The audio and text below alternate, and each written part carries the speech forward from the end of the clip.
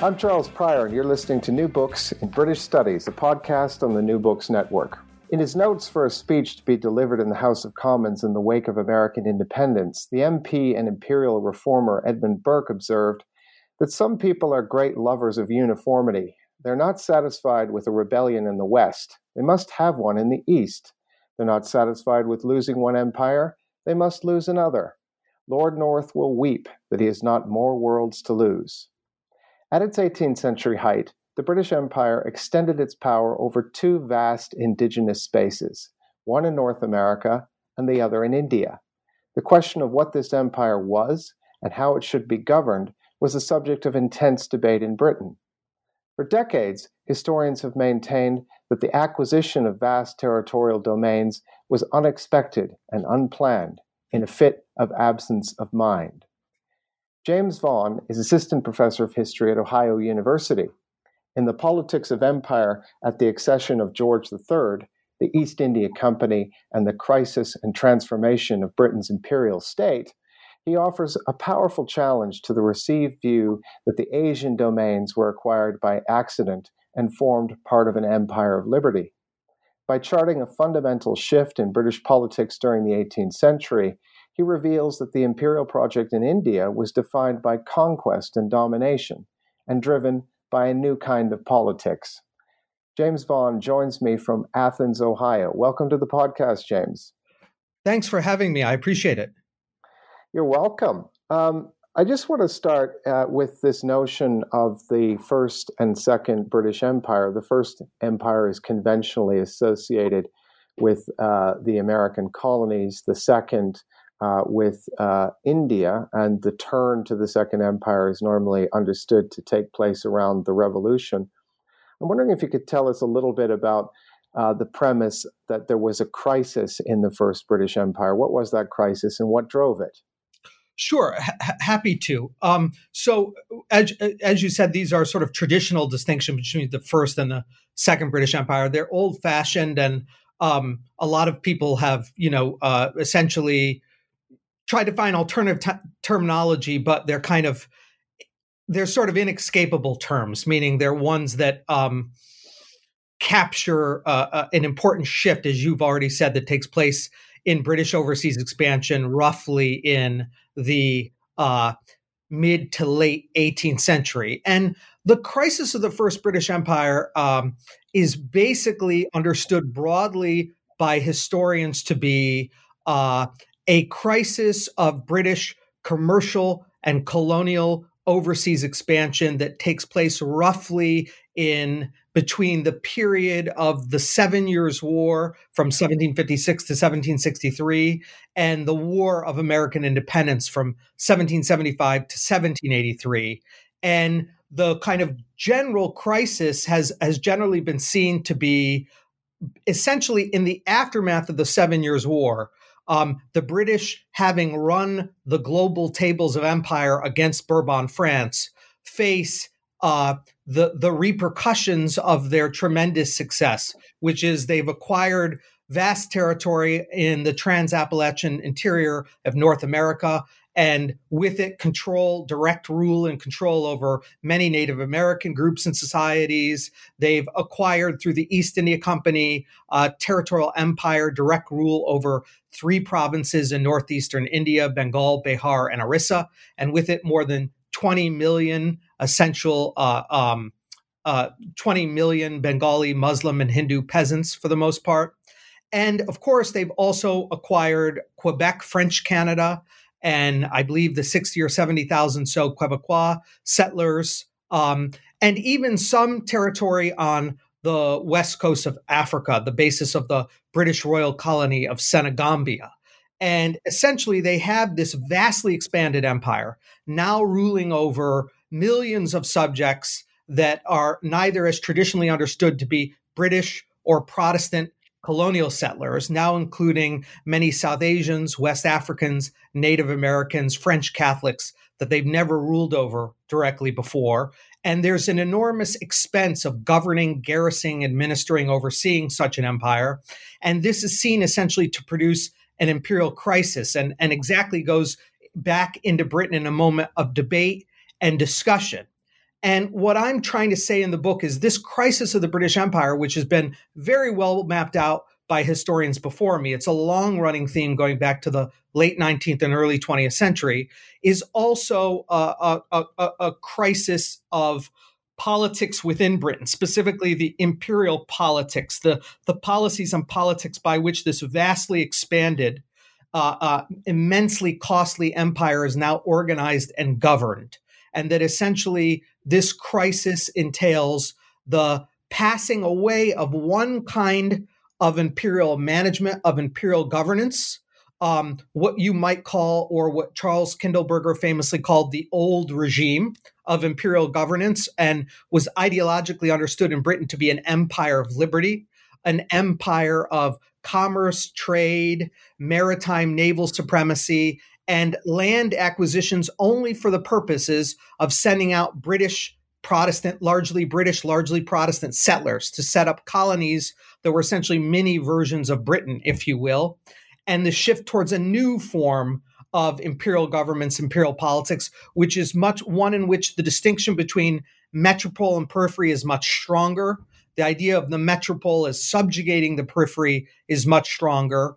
And essentially, what was previously anathema in the old regime or the old style British imperial governance now becomes accepted, meaning direct autocratic rule over large non-British, non-Protestant populations, and essentially pursuing an extractive political economy, not a political economy organized around the expansion of colonial production and trade, but rather increasingly a political economy organized around the ability to draw taxation and tribute from subject populations. Of course, trade, maritime supremacy, these things all continue, but with the crisis of the First British Empire and the coming into being of the Second, there is a real shift. A new dimension is added, which is the extraction of taxation and tribute from large indigenous, non-British, non-Protestant populations from North America to West Africa, and above all else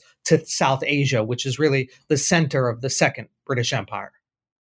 Right. So this question of politics, then the previous old politics, in the book, we're basically looking at a Whig politics that comes out of a series of events that come at the very end of the 17th century, I suppose, the Glorious Revolution.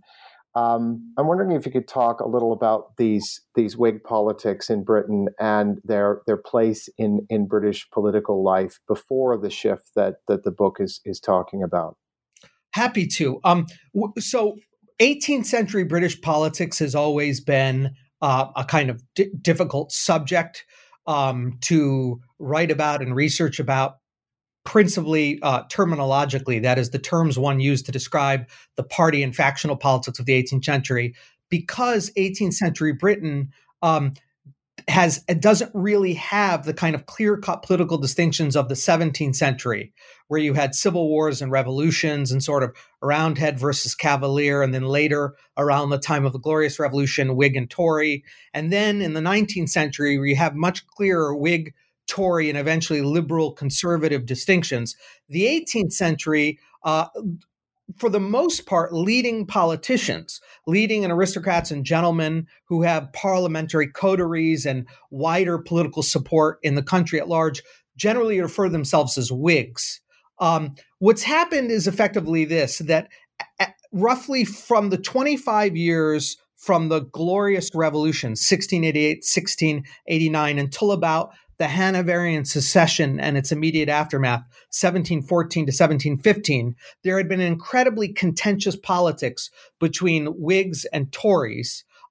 Essentially, we can, for purposes of our discussion now, let's refer to the Tories as the more conservative political faction, more rooted in the landed gentry, the Church of England, ostensibly pro-royalist, although really their allegiance is more to the Stuarts than a Hanoverians, the House of Hanover. And then the Whigs, understood broadly as the more liberal political faction, committed more to latitudinarian, low church Anglicanism, toleration, rooted still in the landed elite, but with close linkages to the financial and commercial and manufacturing middling sort and elites, principally in the City of London. And that Whig and Tory factionalism is really powerful in the later 17th and early 18th century. But as many historians, such as J.H. Plum, have pointed out, following the Hanoverian secession, basically this intense party rivalry and factionalism gives way to a period of Whig stability, or Whig oligarchic rule, referred to by many different names: the Whig supremacy, the Whig oligarchy, the Walpolean oligarchy. I simply use in the book the term the Whig establishment.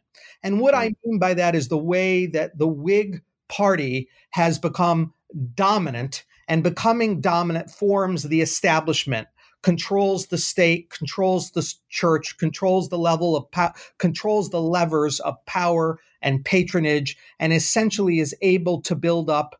Not only do the Whigs control the ministries and all the resources at the Crown's disposal, but they're able to build up solid parliamentary majorities that they can return at elections every 7 years. And this is a period of the Whig establishment. And this is basically a moderate Whiggery, a Whiggery that is no longer as radical as it was in the later 17th and early 18th century, when it stood much more for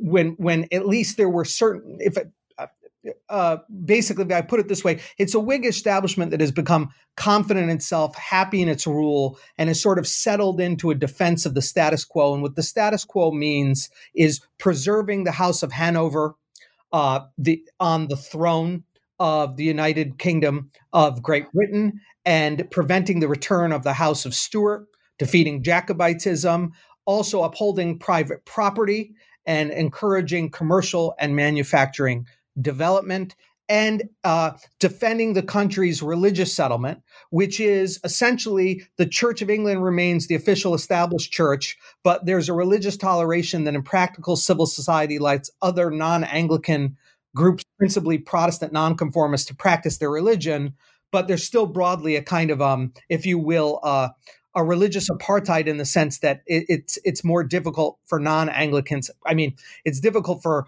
nonconformists to hold office, and it's impossible for non-Protestants really to hold office, civilian or military office. So we have this Whig establishment, and I suppose its inflection through empire then is, I guess, one of the standard accounts, which says that the British Empire up to the age of Walpole at least was Protestant, maritime, commercial, and free. So there was something, it was an empire, but it was an empire where common law values were exported to the colonies, and so on and so forth. But you mentioned in your first, in the answer to the first question, this big shift. And there is a shift where you have a sort of a global imperial contest in the middle of the 18th century. And in the book, this is the period that you focus in on and pay a tremendous amount of attention to. And this is the period between 1757 and around 1765. You say this is the decisive period. These are the decisive years. Why is that? That's a great question. The reason why I do that is because generally when people look at this shift from the so-called First British Empire to the so-called Second British Empire, that is an empire focused largely on colonization, settler colonialism in the Atlantic world, trade in the Atlantic world, towards an empire that is more oriented towards South Asia, is more oriented towards military conquest, large-scale land acquisitions, beginning in northeastern India, but then spreading throughout South Asia. What they tend to do is to talk very broadly about the First British Empire of the later 17th through, say, the mid-18th century, and then a Second British Empire of the later 18th and early 19th century.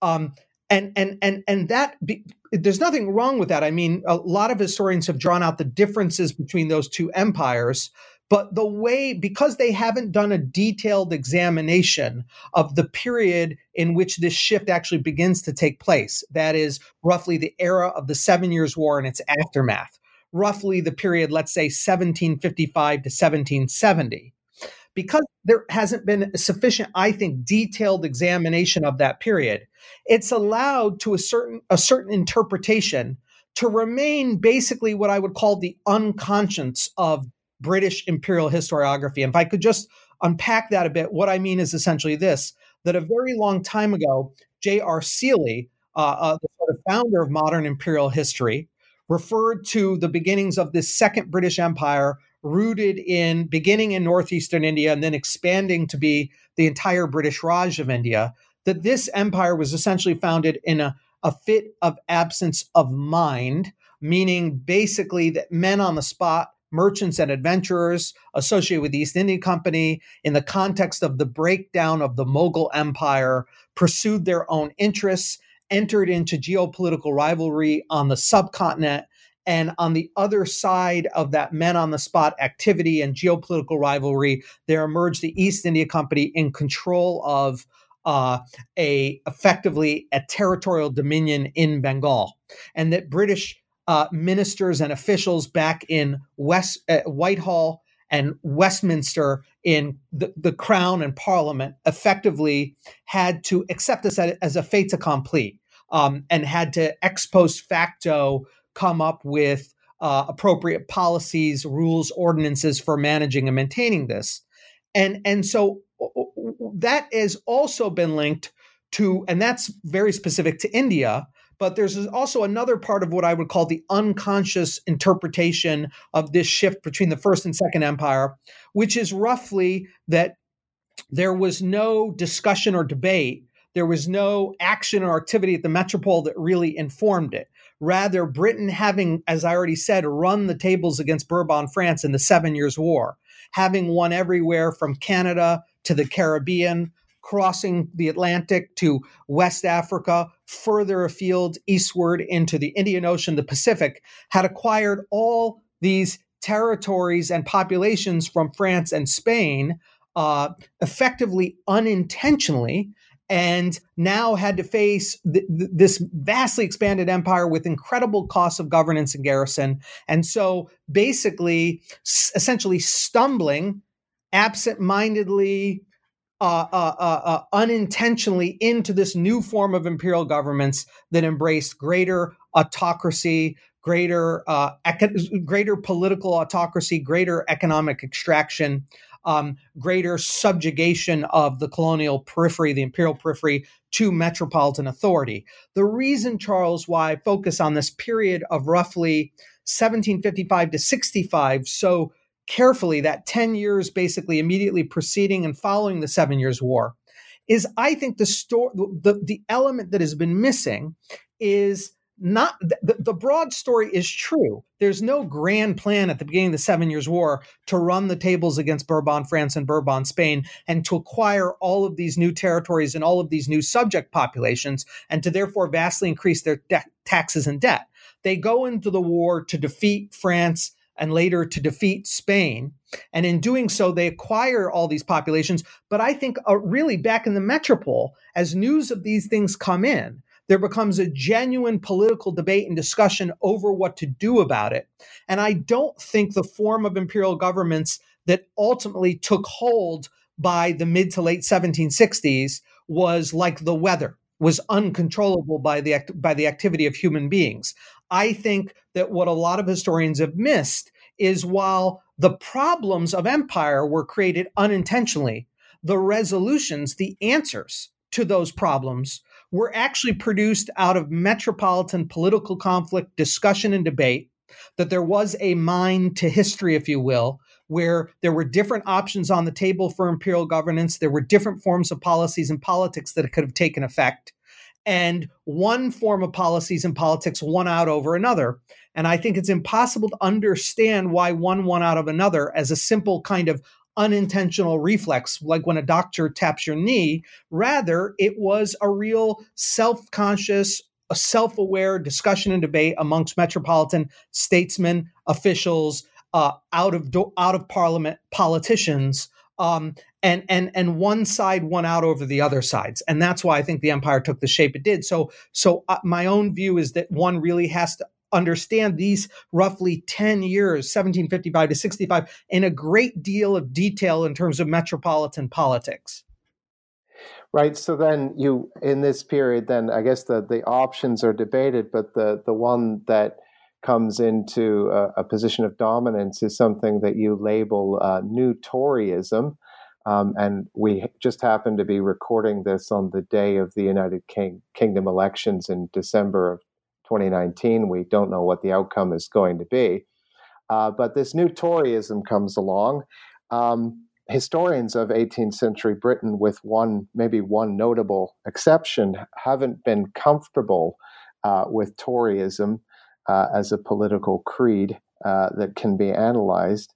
But you do, and you call it the New Toryism. What defines this New Toryism that emerges in the 1760s? So to sort of preface that, you're absolutely right. A lot of historians haven't been comfortable. I have taken it on as really a provocation. There's a very famous essay, I believe, by Ian Watt. Was there a New Toryism at the accession of George III? He famously answers it no. I'm trying to famously answer it.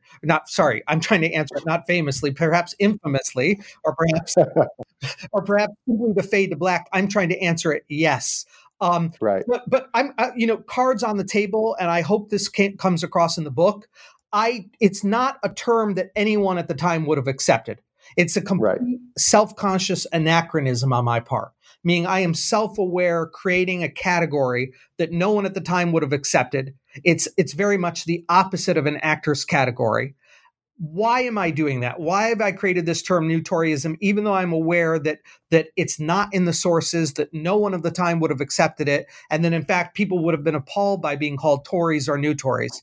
Because essentially, if hopefully I'm not going too long a digression here, but for a very long time in British political historiography, there was a dominance of something called the Whig interpretation, associated with Edmund Burke, Thomas Babington Macaulay, Trevelyan, et cetera, et cetera. And the Whig interpretation essentially said that with the victory of Parliament in the Glorious Revolution, there is established a parliamentary supremacy and a constitutional monarchy, and there comes into place cabinet government with opposing parties and essentially prime minister or first minister responsibility to parliament, etc.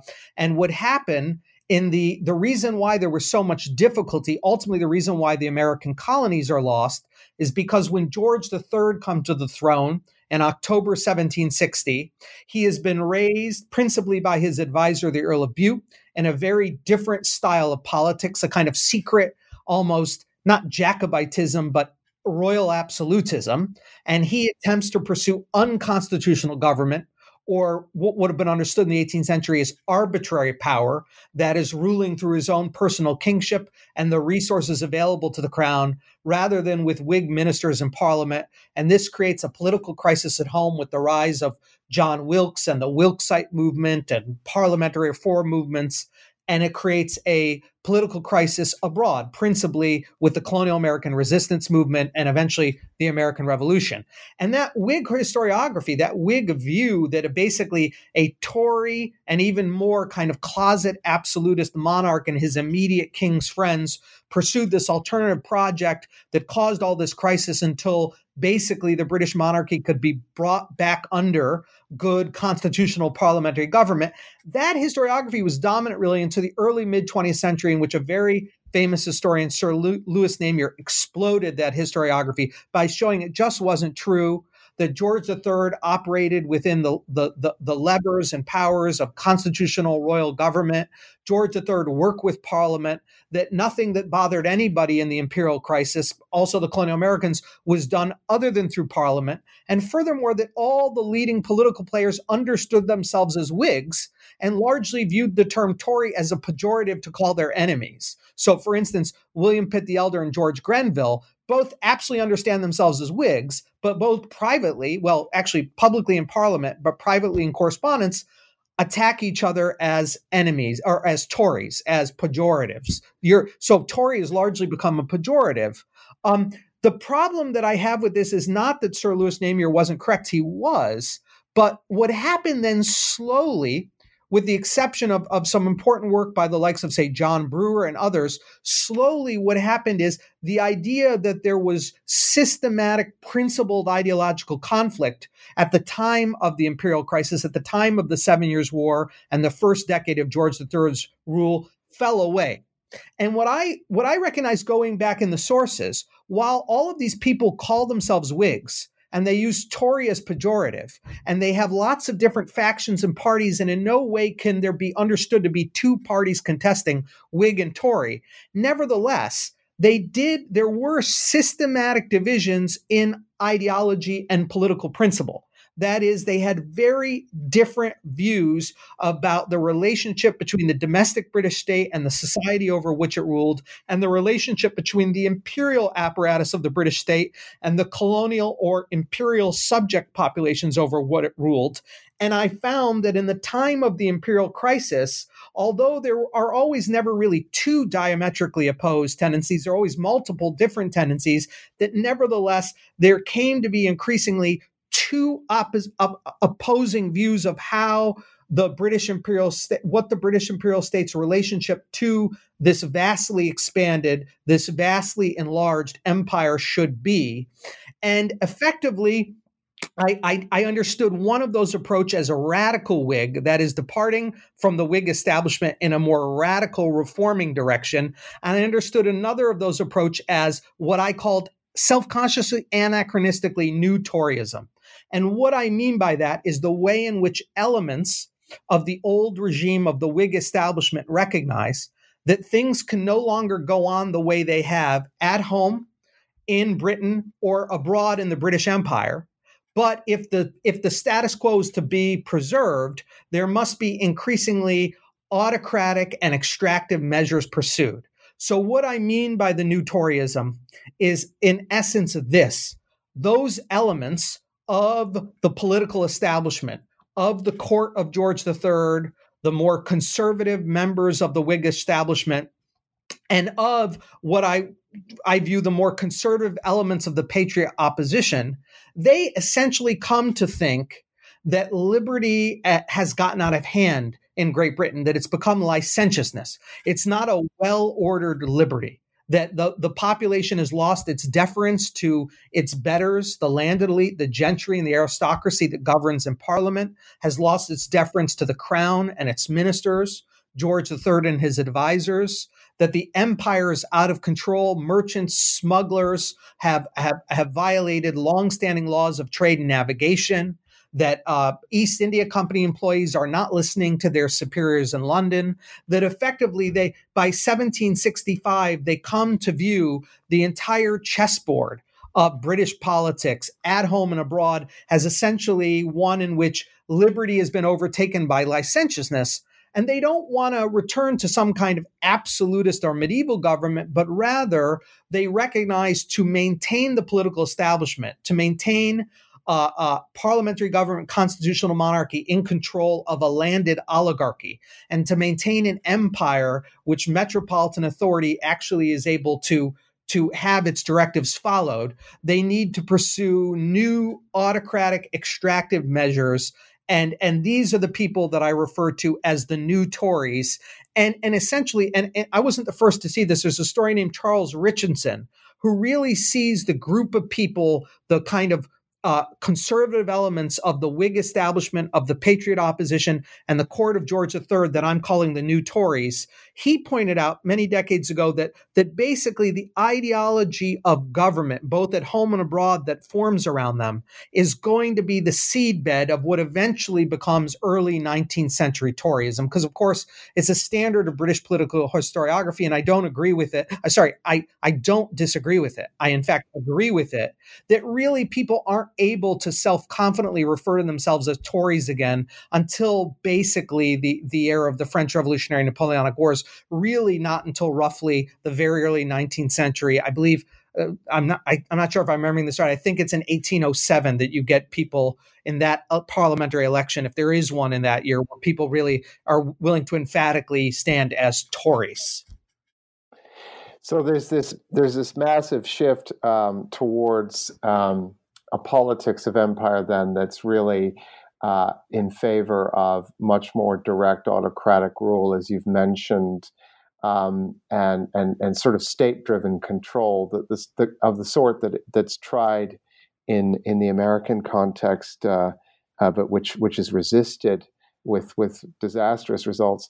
But turning back towards Asia, what does the story then of the East India Company and the new Toryism of metropolitan control as opposed to sub-imperial control, what does it reveal about commerce and empire after the American Revolution? What characterizes that next phase?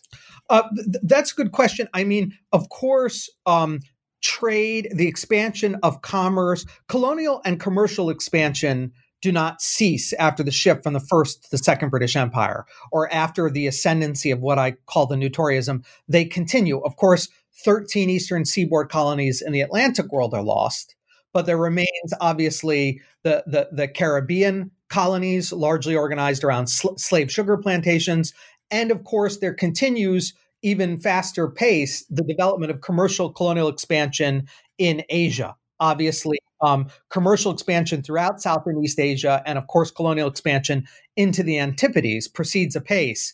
But what is featured in this second British Empire, this empire centered on really South Asia, is territorial conquest. That is military conquest over vast territories with vast indigenous populations, millions and millions of largely peasant subjects, and the extraction of tax and tribute from them. And what effectively happens is the old Whig establishment, if I can sort of just backtrack a bit,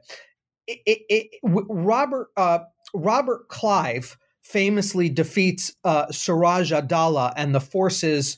He's the Nawab or ruler of Bengal, Suraj Adala, and his forces are defeated by Robert Clive, who's leading the East India Company's military forces into battle at the Battle of Plassey in 1757. And after victory at Plassey, Clive essentially tries to sell metropolitan ministers and officials on using the East India Company's new position of strength in Bengal to consolidate a territorial empire that will effectively be able to extract taxes and tributes, just like the old Mughal rulers and Nawabs did, but can now pump part of this tax and tribute back to the East India Company, back to British society and politics more generally. And this is rejected by the old Whig establishment precisely because it's a form of imperial rule anathema to them. They believed broadly in what they ideologically understood as an empire of liberty, an empire of trade, of naval supremacy, in which you had landed acquisitions, in which you either displaced the indigenous population the way British settlers had expropriated Native Americans in North America, or you took land that was relatively uninhabited and you turned them into farming settlements for British immigrants, effectively. And that was the Empire of Liberty. It was believed that empire had minimal costs of governance and rule. You didn't need vast standing empires and those vast standing armies to rule those empires. There was no Roman or Persian or Spanish-style imperium. The old Whig establishment viewed that as too costly and too tending towards autocracy and extraction. And they viewed the empire as maximally beneficial to Britain insofar as it furthered the development of commerce and manufacturing in Britain by creating colonial plantation settlements that could purchase goods manufactured in Britain and that could develop staple products or raw materials that were otherwise unavailable in Britain. And otherwise, they really didn't want landed acquisition. They wanted commerce and maritime supremacy. They wanted a royal navy that was essentially master of the seas, that kept the markets and sea lanes of the world open for unlimited British commercial expansion and manufacturing exports.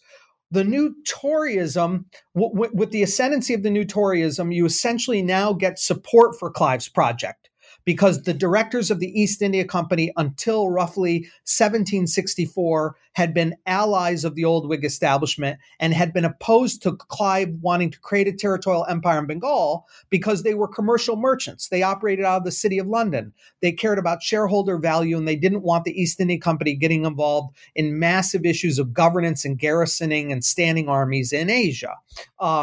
And so they opposed Clive's project. And effectively, though, with the ascendancy of the new Tories, particularly in the ministries of Bute and then later Grenville, you get real support, and it's really in the Grenville ministry, for Clive's takeover of the East India Company. The merchants and shareholders that take over the East India Company are essentially Clive loyalists.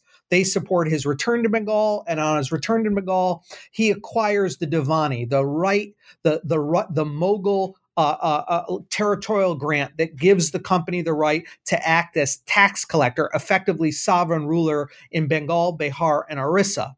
And the East India Company had been offered that Divani grant 3 times before under the old commercial merchant directors of the East India Company and under the old Whig establishment in Westminster and Whitehall. And on those 3 occasions, it had been rejected. But now Clive gets it offered a 4th time and effectively acquires it from the Mughal Emperor Shah Alam II. And effectively, what the Grenville ministry and Clive's the Cliveite directorate in the East India Company want to do is effectively have a territorial empire in India that is capable of raising taxes, that will self-finance, that will support the maintenance of a large army in India, capable of maintaining rule over Bengal, Bihar, and Orissa, and if need be, projecting British power to defend British trade, British investment, etc. And in their view, there's about 4 million. Clive estimates they'll get 4 million pounds sterling a year. 2 million pounds sterling is necessary to upkeep British imperial administration and the vast standing army in northeastern India. And then they think they can send 2 million pounds back to the East India Company and more broadly through the shareholders, merchants, and financiers in the East India Company to the national debt and the fiscal military state in Britain. That, of course, does not work out as they planned. But in successfully consolidating the East India Company's rule over 3 provinces in northeastern India, they bring into and put at the heart of the British Empire direct military conquest, territorial rule over vast 20 million and more non-British, non-Protestant indigenous populations, which have no representation in imperial government. Unlike in the Atlantic world, there are no assemblies of local elites, settlers, etc. The zemindars, the Bengali aristocrats and landlords that effectively rule with the East India Company rule as bureaucrats, not as genuine legislatures or political advisors actually involved in the governance of the country. Rather, they largely have a bureaucratic relationship to the new imperial regime, which is very top-down, and it's extractive, meaning it seeks to pump out as much, it seeks to draw revenue out of the peasant population as much as possible in order to maintain its own administration and army, and in order to pump back wealth to the East India Company in the City of London. And of course, while doing all of this, it continues to support commercial expansion, financial and investment operations throughout the Asian world. But I realize I've gone on some length here, just to conclude at this, essentially, what happens is you have a colonial American resistance movement and an American Revolution that has effectively rejected the creation of a standing army, which in the American colonies, which would have effectively have allowed British ministers and officials to rule those colonies without much influence from colonial assemblies and legislatures. But in India, you have the creation of a standing army of indigenous troops ruled by a British officer corps that effectively governs without any local checks, either from initially from courts and really not for a very long time from legislatures. I've been talking to James Vaughn, who's assistant professor of history at Ohio University. The book is called The Politics of Empire at the Accession of George III, and it's published by Yale. It is a sweeping, analytically sophisticated, revisionist but respectful rethink of a crucial juncture in British imperial history. One that fits together with a broader global history of empire and the central conundrum of the sort that Burke himself was perplexed by, and that was it possible to have empire and liberty all at the same time? James, I appreciate your time. Thank you for talking to us today. Thank you very much. I appreciate it.